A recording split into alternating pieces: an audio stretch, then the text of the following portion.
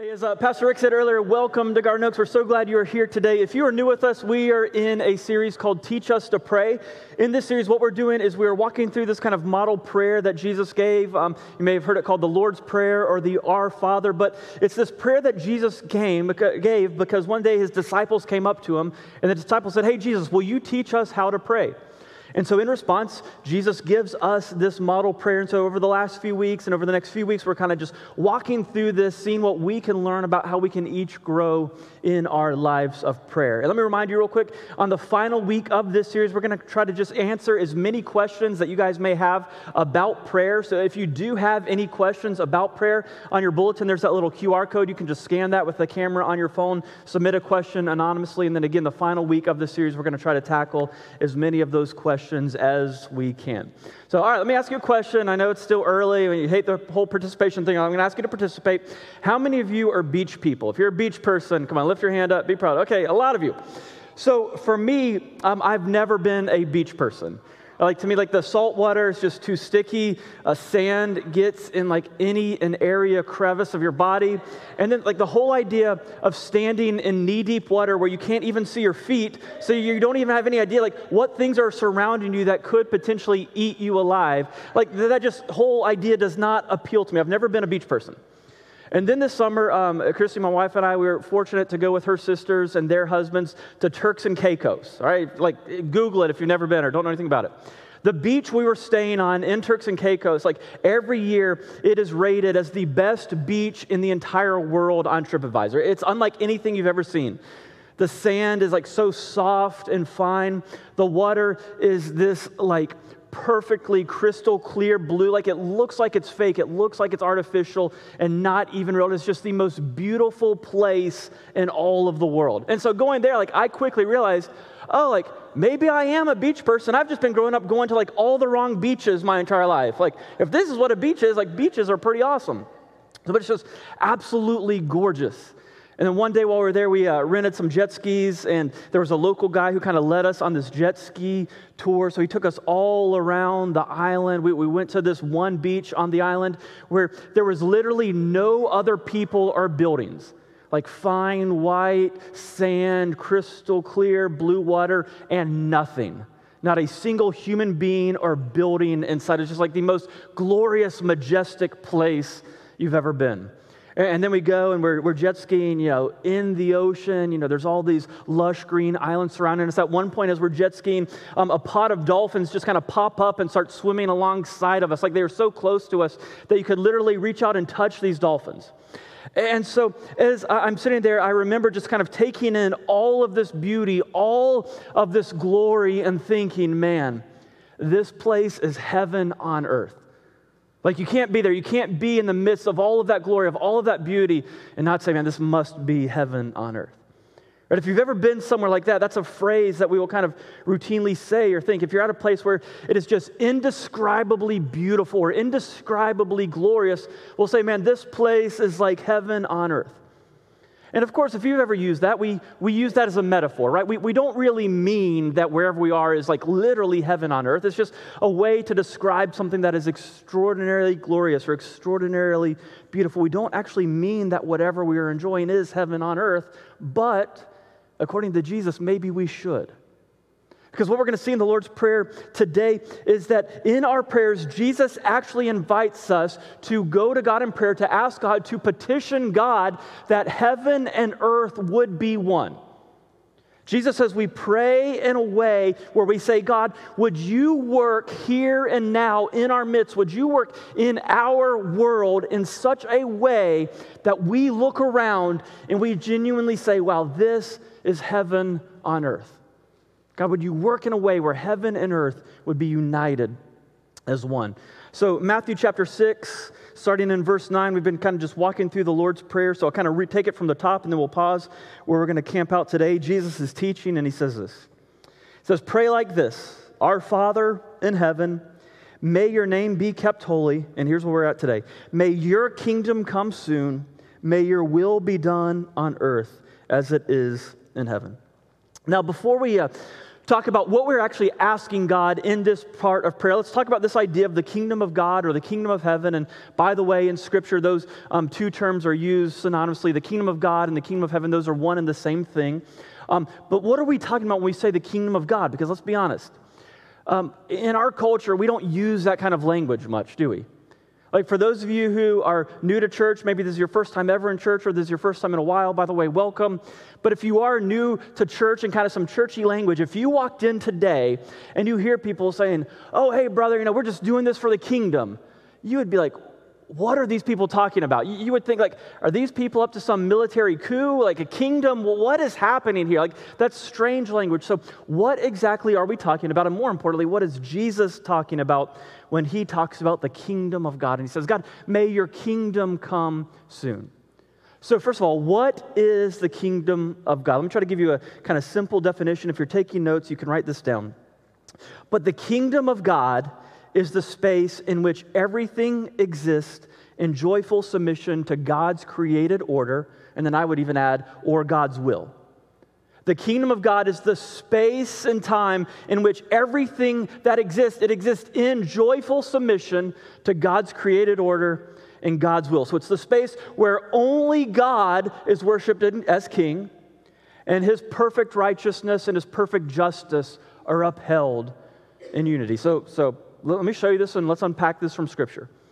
So Psalm chapter 89, verse 14, this is what it says. The psalmist writes, and they say, righteousness and justice are the foundation of your throne. It's talking about God and his throne, so his kingdom, his rule, and his reign. And it says righteousness and justice are the foundation of that throne. So righteousness and justice are the foundation of the kingdom of God. And so God's kingdom, it's the place where his righteousness, meaning his commands, are perfectly followed or perfectly upheld. And when that happens, that results in a perfect and in a just world. Now, in the Hebrew here, which is what Psalms is written in, that word for justice, it's the Hebrew word mishpat. Let's unpack that real quick. Because in the Old Testament, the Hebrew language, when it says justice, what that is talking about is it's not only talking about retributive justice, it's also talking about restorative justice. And what that means is that when the Bible speaks of justice, that Hebrew word there, it not only means justice in the sense of punishment for the criminal or punishment for the evildoer, it does mean that, but it also means restoration of the oppressed or the downtrodden. So both of those concepts and ideas are lumped in with this one Hebrew word, justice. Now, can we take a time out real quick? Because we need to kind of unpack something before we move on. I think we all realize, right, that we are living in the midst of a really weird cultural moment, aren't we? Like, I would even take it a step further and say we are living in the midst of a really stupid cultural moment. And what I mean by that is that in our cultural moment, politics have become a form of religion. And politics are important, politics matter, I'm not saying they don't, so don't take it the wrong way, but politics have become a religion. Like we identify who we are as how we relate to one political side or the other. It's become where everything we see in our culture, we interpret it through a political lens. And so because of that, words get hijacked to mean all sorts of different things to different people, and it's hard to even use words to be on the same page of what we're talking about, right? You've experienced this, right? And so I say that to say that what I know happens when I get up here and I say the word justice, or especially if I were to add the word social in front of justice and say social justice, what happens with a lot of you is you start to get really squirmy. You start to get really uncomfortable, don't you? You're like, oh boy, where's he going with this? He better not go there or he better not go there, because if he does, I'm checking out. And here's what I lovingly hope you realize. When I use the word justice, if you start to get really squirmy, the reason you get squirmy is because what you're doing is you are tending to interpret the Bible through your political lens instead of using the Bible to interpret what you see in the political realm. Right? The filter you're interpreting God's word through is like whatever your political leanings are, when it should be the opposite. The Bible and God's word should be the first truth that we stand upon, and then we interpret everything else through that biblical lens. That's the right way to approach it. So understand here, though, the Bible says that God's kingdom, It is a place that is marked by both righteousness and justice. And again, justice in Hebrew is not just punishment for the evildoer, it is also restoration for the oppressed. So let me prove that to you through Scripture. I'll read a few different passages, they'll be on the screen. Proverbs 31, 8 and 9, this is what it says. And all this is straight from God's word. Proverbs 31, speak up for those who cannot speak for themselves. Ensure justice for those being crushed. Yes, speak up for the poor and helpless and see that they get justice. Another one, Jeremiah 22, 3. This is what the Lord says. Be fair-minded and just. Do what is right. Help those who have been robbed. Rescue them from their oppressors. Quit your evil deeds. Do not mistreat the foreigner, the orphans, and the widows, and stop murdering the innocent. Psalm 146, 7. He, God, gives justice to the oppressed and food to the hungry. The Lord frees the prisoner. The Lord opens the eyes of the blind. The Lord lifts up those who are weighed down. The Lord loves the godly. The Lord protects the foreigners among us. He cares for the orphans and widows, but He frustrates the plans of the wicked. And so all throughout Scripture, we see this idea that God's kingdom is the place where His righteousness is upheld. And when God's righteousness is perfectly upheld, that results in a perfect, just world. Now, if you're like, hey, that sounds great, that sounds awesome, but of course that is some sort of unrealistic utopian society that could never exist. If that's your thought, here's what the Bible actually shows us. The Bible actually shows us that in the beginning, when God created the world, that actually did exist.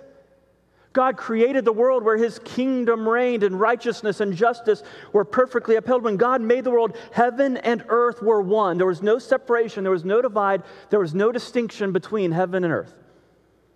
He created this perfect garden paradise on earth where His kingdom reigned, and in that garden paradise He placed the first human beings. There was peace, there was perfection. It was marked by God's righteousness and His justice. And then something happened. You can read about this in Genesis chapter 3. What happens is, instead of submitting to God's rule and reign, instead of submitting to God's righteousness and allowing God to define good and evil, what happened is the first human beings, they said, no, we will come up with our own understanding of righteousness. We will define good and evil on our terms. We don't need to listen to God's definitions. We will define our own understandings of good and evil. And they rejected God, and as a result, they are kicked out of this garden paradise. They are kicked out of this heaven on earth space. And so when that happens, the kingdom of God and then earth, the kingdom of humans, are fractured. They're separated. They're divided. That happens in Genesis 3.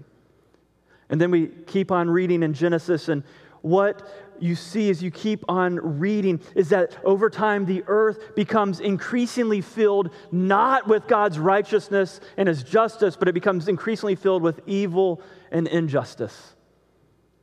And over time, just in the first few books of the Bible, we see brother murdering brother. We see men using their physical strength to abuse women. We see the rich kicking down the poor to make themselves even more rich. We see all of this oppression and injustice and evil happening. But from the very beginning, from the time this happens, God makes a promise, and He promises that He will one day restore everything that has been broken because of sin, that He's going to fix all of this brokenness. So God makes that promise, and then you fast forward thousands of years. And then in the first century, outside of Jerusalem, there was this man who was a prophet named John the Baptist. He was a little weird. He was a little eccentric. He dressed weird. He ate weird stuff. He was a weird guy. But he was a prophet out in the desert, and people would come to see him. And when people came to see him, John would continually proclaim the same thing, just over and over and over again. He would say, hey, repent of your sin or turn away from your sin because the kingdom of God is near. Or the kingdom of God is coming soon. He's basically telling people, hey, get ready. It's about to happen. It's coming. God's kingdom is returning. It's coming back. All this brokenness is going to be restored and fixed. So John proclaimed that message. And then in the middle of that, Jesus shows up on the scene. And when Jesus shows up on the scene and Jesus began His ministry, He made this incredibly revolutionary, bold claim. Jesus got up and He started saying, the kingdom of God is here. Now the kingdom of God has come with me.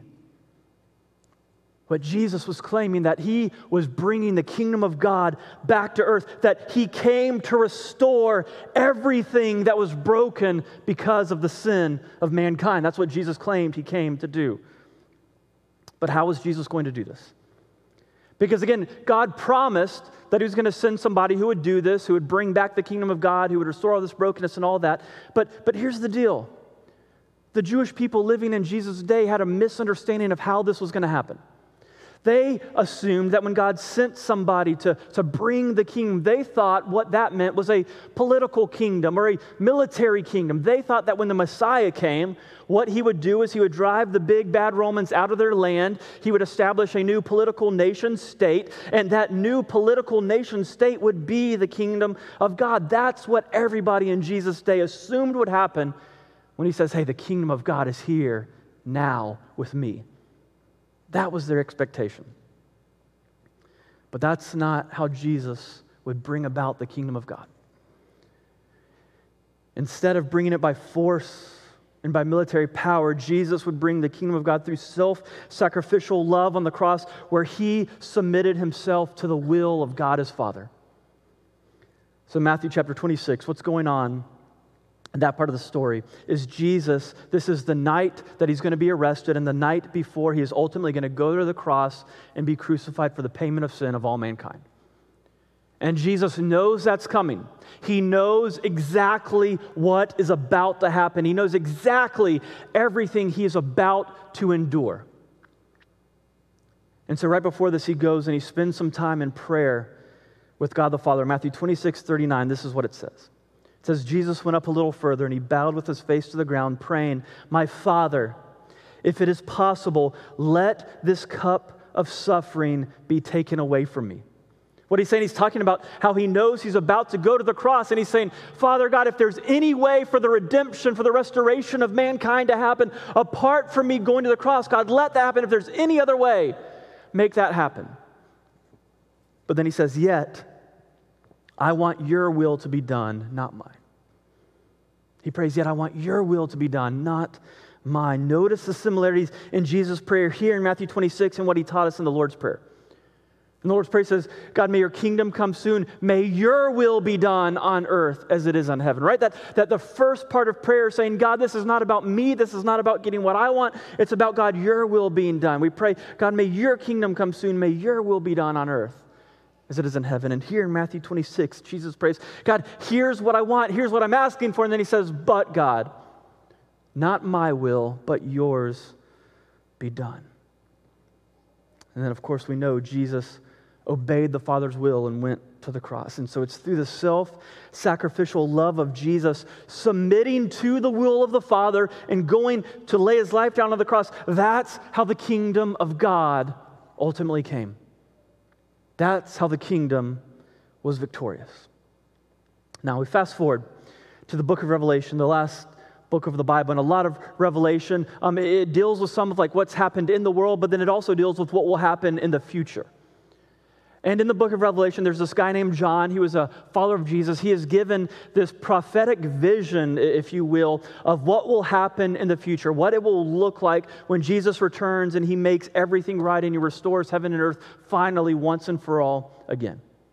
And so let me read a couple things from Revelation. This is what Jesus, through his self-sacrificial love of going to the cross, this is what Jesus accomplished there on the cross. So Revelation 21, verse 1. John sees this. He says, then I saw a new heaven and a new earth. For the old heaven and old earth had disappeared, and the sea was also gone. And I saw a holy city, the New Jerusalem, coming down from God out of heaven like a bride beautifully dressed for her husband. I heard a loud shout from the throne saying, look, God's home is now among his people, right? What he's saying there is that all the way back in that perfect garden paradise in Genesis where heaven and earth were one, where God's home was among his people, Adam and Eve lived in perfect harmony in relationship with God. John sees that happening once again. That created design, that created order of how God intended the world to be, that is being restored once again, as heaven and earth are being reunited. He says, he, God, will live with them and they will be his people. God himself will be with them. And listen to this. He says, he will wipe every tear from their eye. There will be no more death or sorrow or crying or pain. All of these things are gone forever. So that world that we talked about where God's righteousness is upheld and that results in perfect justice, that world that we think about, we say that's not possible, that's some utopian, far-fetched vision. John says, no. That's what Jesus accomplished on the cross. And when he returns, that's what it will be forever. And then one more passage from Revelation chapter 7. I want us to notice what God's will is as it pertains to who will be in that kingdom, who God wants as part of that kingdom to live with him forever. Revelation 7, verse 9. John says, after this, I saw a vast crowd too great to count. So again, he's getting this picture into heaven, into the kingdom of God. He says, a crowd too great to count. And listen to this. He says, from every nation and every tribe and every people and every language standing in front of the throne and before the Lamb. They were clothed in white robes and held palm branches in their hands, and they were shouting with a great roar, salvation comes from our God who sits on the throne and from the Lamb. All right, so notice, what John sees here is that because of the self-sacrificial love of Jesus on the cross, what that leads to is the restoration of heaven and earth, to this ultimate home where God's people can live with God in his kingdom forever, and God's righteousness and his justice are perfectly upheld in this world with no sorrow, no pain, no tears, or no death. And in that kingdom are people from every nation, every tribe, every language that has ever existed. So that is God's will for the world. If we want to know what is God's will for the world, the restoration of heaven and earth, a kingdom where people of every nation, of every tribe, of every language can live with God in that kingdom forever. That is his will for the world, and Jesus accomplished that through the cross. Now, what does this mean for our prayer life? Because again, going back to Matthew 6, Jesus says, when you pray, pray, our Father in heaven, may your name be kept holy, and then may your kingdom come soon, may your will be done on earth as it is in heaven. So what does it mean for us to pray that God's kingdom would come, that his will would be done on earth as it is in heaven?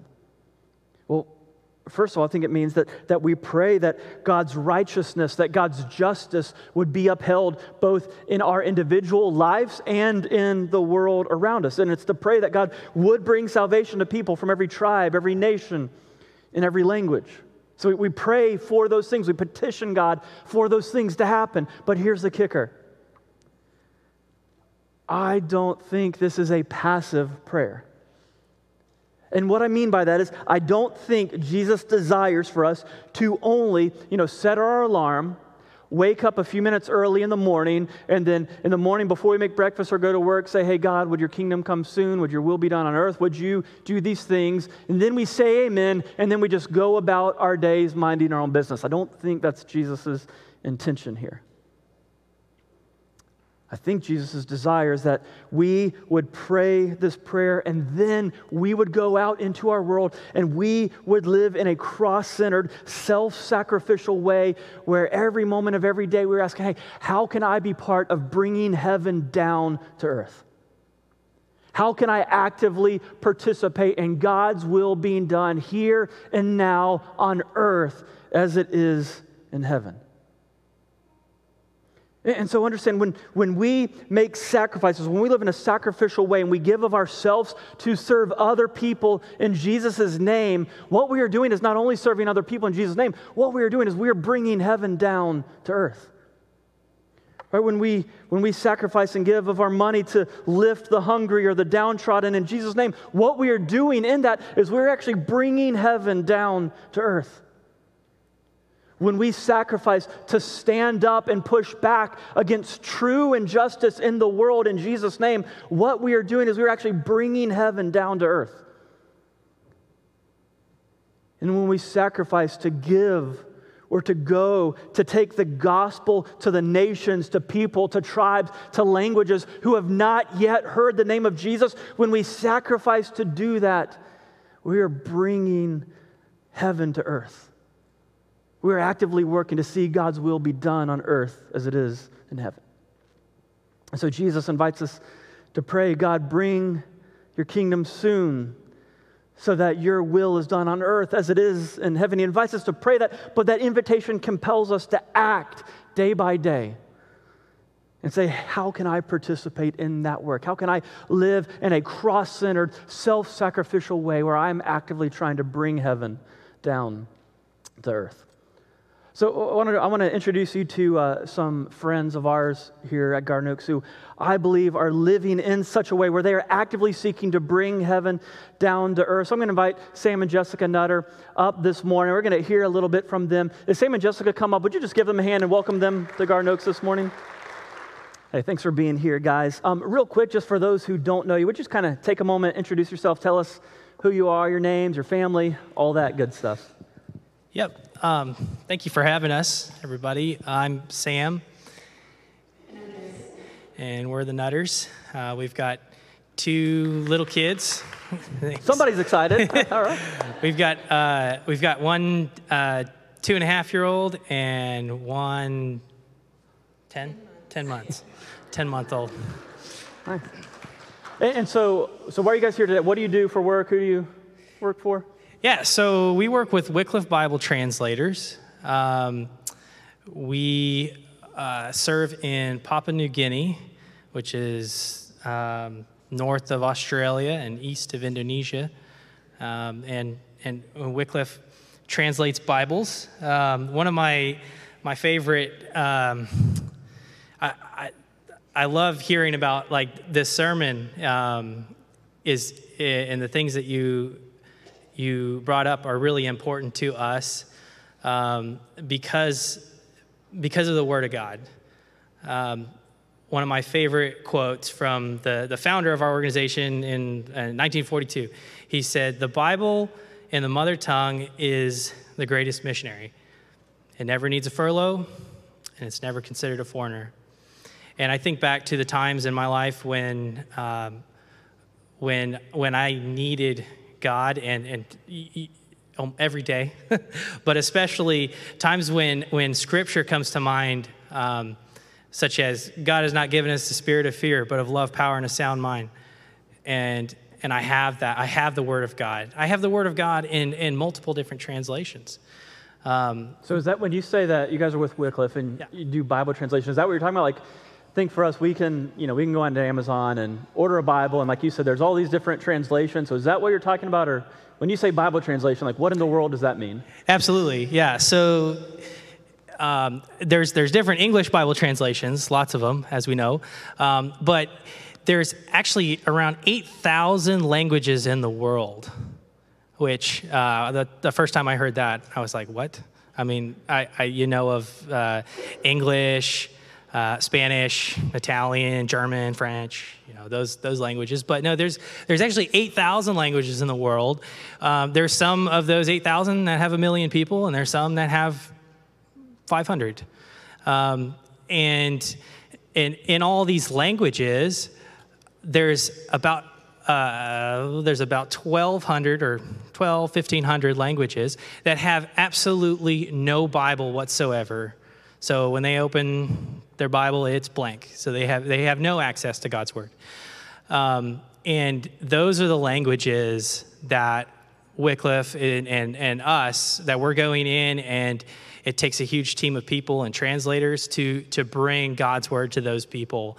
And then beyond that, there's even, it's closer to it's between 1 and 2 billion people that don't have a full Bible. So there's also translation going on for those languages. So I've got this list here of the languages just for demonstration purposes, that these languages, they have no Bible whatsoever. Yeah, if you could hold it, that'd be good.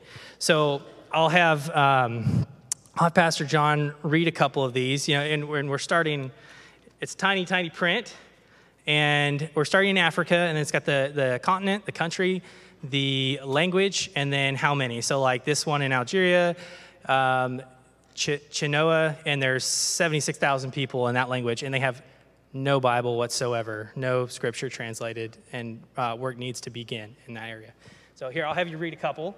This is not going to go well. Reading is not my strong suit. All right, let's go with the Mbwale. There's 222,000 people who speak that language. So that's still in Africa. Let me just pull a couple more here. We're still in Africa here. Are we still in Africa over there? Still in Africa. Okay. Still in Africa. Still in Africa. Still in Africa. All right, now we're in Asia. Oh, okay. So maybe read another one. All right, so... these are in the Pacific here. Okay, so in the Solomon Islands, there is, let's see, the Duke language, and there are 2,310 people who speak that. All right. Let's see. That's the Pacific. Talisi language, 12,500 people. Right.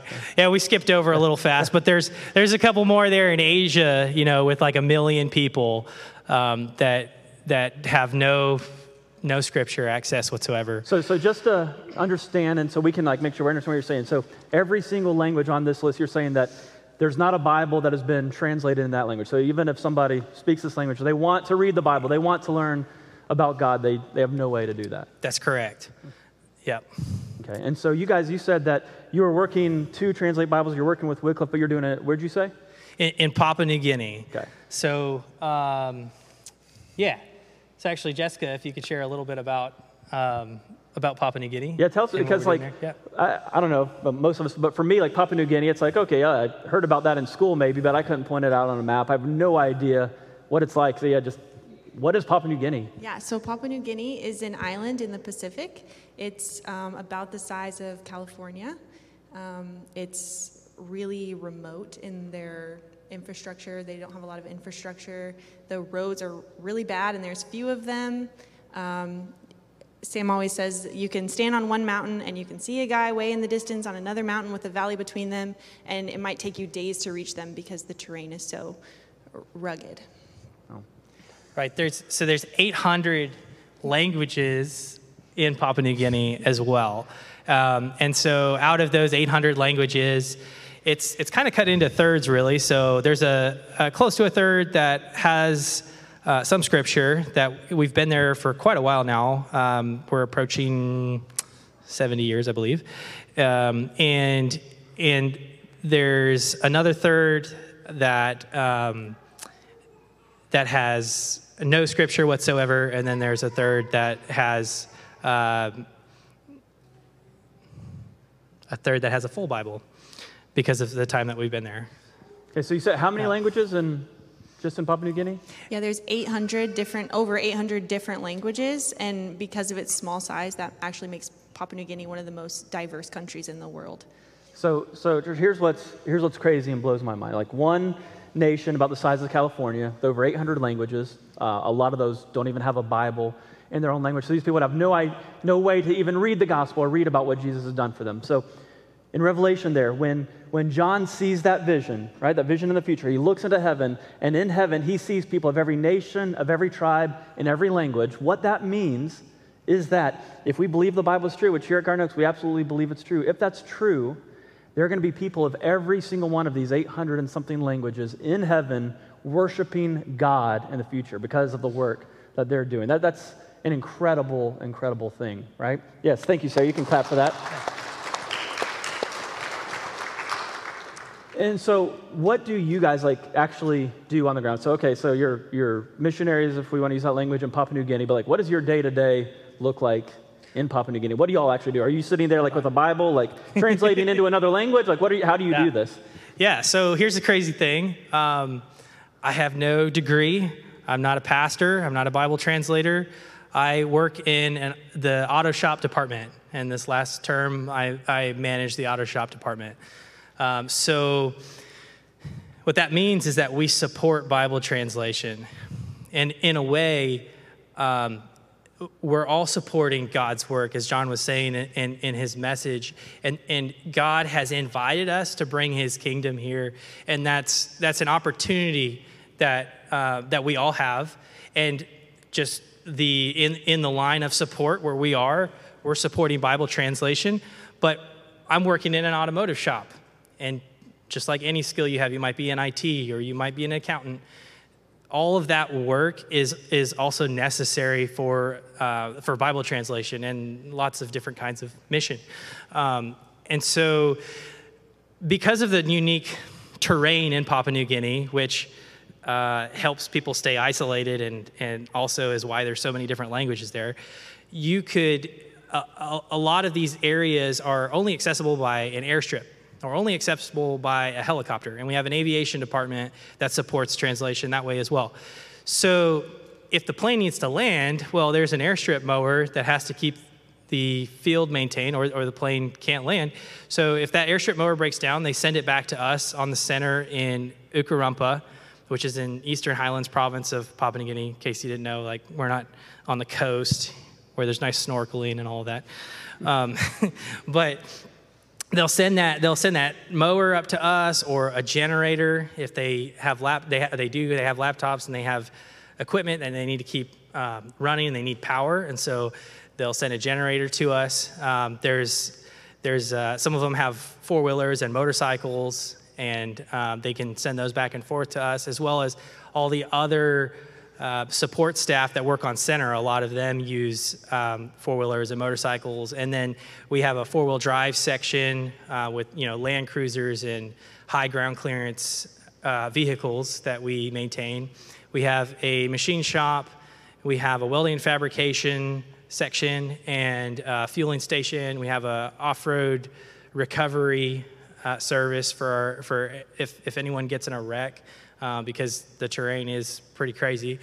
And that's how we support Bible translation, is through the work in the auto shop department. Yes, I think that's amazing that, at least for me growing up in church, like my idea, if you said, oh, what is a missionary? Like what they are doing, like, is to be a missionary, you have to be really good at preaching or like starting a church or something like that. But here you are using your skills as a mechanic to get the gospel, to get God's word to all these people who haven't yet heard. That's just a reminder for us that we can use whatever gifts, whatever skills God has given us to be part of his missions. That's awesome. So, man, the one thing I'd really love to hear from you guys, like what blows my mind is just, honestly, you guys inspire me, and just the sacrifice that you guys make. And as we talk about the sacrifice of Jesus and living in this self-sacrificial way to bring the kingdom here, to make God's will be done on earth as it is in heaven. You guys, you got two young kids now, right? Me and my family, we moved to Houston from South Carolina about 3 years ago. Like, that was hard enough, right? And like, that's not a big deal at all. Like, I'm gonna still drive and see the family. Like, my kids are living in Houston. Houston's awesome. That's great. But like, even that was difficult. But here you guys are, two young kids, moving literally like as far away on the planet as you could possibly be. What is it, like 18, 20-hour flight or something crazy? It was 50 hours to get there this last week. So with layovers. Yeah, you don't even comprehend. 50 hours to get there. So, I mean, you're literally as far away as you could possibly be, and like, nothing against Papua New Guinea, but my assumption is that like the opportunities for your children that they have growing up in Papua New Guinea won't quite look like the opportunities they would have if they're growing up and being raised like here in Houston, Texas. So like, why in the world say yes? If I'm you guys, I'm thinking, hey, there's a need there. That's great. I'm going to pray for them. I'm going to, give them some money so other people can go and worry about that. Like, what in the world compels you guys to make these sacrifices and say, yes, we will go. We will be on the ground? Yeah, so it's funny because when we first started out as a married couple preparing to go overseas together for the first time, a lot of people said that. And I was like, to be honest, it doesn't really feel that much like a sacrifice. Like, we're newly married. This feels like an adventure. We're just doing what God has asked us to do. But now, well, also being there and being so directly involved with getting people's scripture in people's hands for the first time, it's really rewarding to feel like this small job that I'm doing with my hands is getting people scripture. And like, that felt like a reward in itself. That was a motivator in itself. But I feel like my perspective has changed a lot since having kids. And now I'm really starting to understand the weight of that sacrifice and what it's like to miss out on my kids being with their family or big family events and opportunities and accessibility that you have here in America. But I think that one of the big things that keeps us going is the relationships that we have with the people there and our community there. And the tiny little piece of the picture that we have of what John was talking about in Revelation, where people of every tribe, tongue, and nation are coming together to worship him. Like, we get a tiny little picture of that diversity where we are, and that is beautiful to us, and that's kind of what keeps us going. But I think if you boil it all down, like we have our jobs that we go to and we serve in, and it's not really that different from people here other than maybe some miles and lack of grocery stores. But really, like Papua New Guinea is where God has asked us to put our roots down, and that's the community that he's asked us to serve in. And so we're just doing our best, even though it involves a lot of sacrifice, to say yes to what he's asked us to do. That's awesome. Amen. Well, hey, just on behalf of Garden Oaks, I just want to say thank you for your guys' faithfulness. And again, it's an inspiration for me personally, see you taking personal ownership of what Jesus says, may your kingdom come, may your will be done on earth as it is in heaven. You guys are saying, hey, we need to live this out. So thank you for that example and encouragement. We want to pray over you guys as a church. Hey, one thing real quick, church, I want to let you know about. This is so exciting. Starting this year as a church family, we're going to be partnering with and financially supporting Sam and Jessica. Amen. And so what that means is that when you give here at Garden Oaks, all of that doesn't stay here for ministry. Some of it does stay here to help with ministry here, but some of that is going to be going to them, to helping translate Bibles, to get the gospel to people in Papua New Guinea. So those of you who give, thank you for your generosity, and you are going to be giving to them this year. So we are super excited about that. And then just want to let you know, after the service, Sam and Jessica, they're going to be at a table in the back. They would love to meet you. They would love to say, hey, I'll just let you know that in addition to us supporting them, they are still raising support. They're trying to get back to Papua New Guinea as quickly as they can. They need to raise some more financial support in order to be able to go back. So if you would like to speak to them about, what that looks like and any needs and how you could personally be part of that, they would love to talk to you. But whether you're interested in that or not, there's some little cards there on your pews. Sam, I'm not smart enough. What the heck are those things? Can you just tell us what those are real quick? So during our time in the States, we came back to have a baby, and usually I'm building something. And this time I said, well, you know what? I'm not going to waste all that time in the garage. I'm going to learn CAD, and I'm going to learn which is 3D design. So because you can apply that to CNC machines in our machine shop. And I got me a 3D printer, and so that was one of my first projects, was making those little cards. So there's a piston in there, which a piston is a pretty normal mechanical device for internal combustion engines or compressors or lots of different things that pistons are used. And that just kind of tells you a little bit about what we do to support Bible translation. And then our website's on there, as well as our email. And I only put our email on there because our phone number changes every time we're in the States or in Papua New Guinea. So best way to reach us is one of those emails, just our first and last name at wycliffe.org. So that's what those are. Yeah, so take one of those with you and put it on your desk at work. If you're like me and ADD, as you're sitting there putting off what you should be doing for work and doing that, let that be a reminder of them and to pray for them. Again, if you want to speak to them about partnering with them further, you can. Even if you're not interested in that, I know that they would covet your prayers and be praying for them. And there's some other little cards there at the table back there you can grab and stick it on your fridge as a reminder to be praying over them in the coming days and weeks and months and years as they prepare to head back to Papua New Guinea. But hey, real quick, we're going to pray over them as a church family. But once again, would you just give them a hand and just say thank you for their faithfulness in serving the kingdom?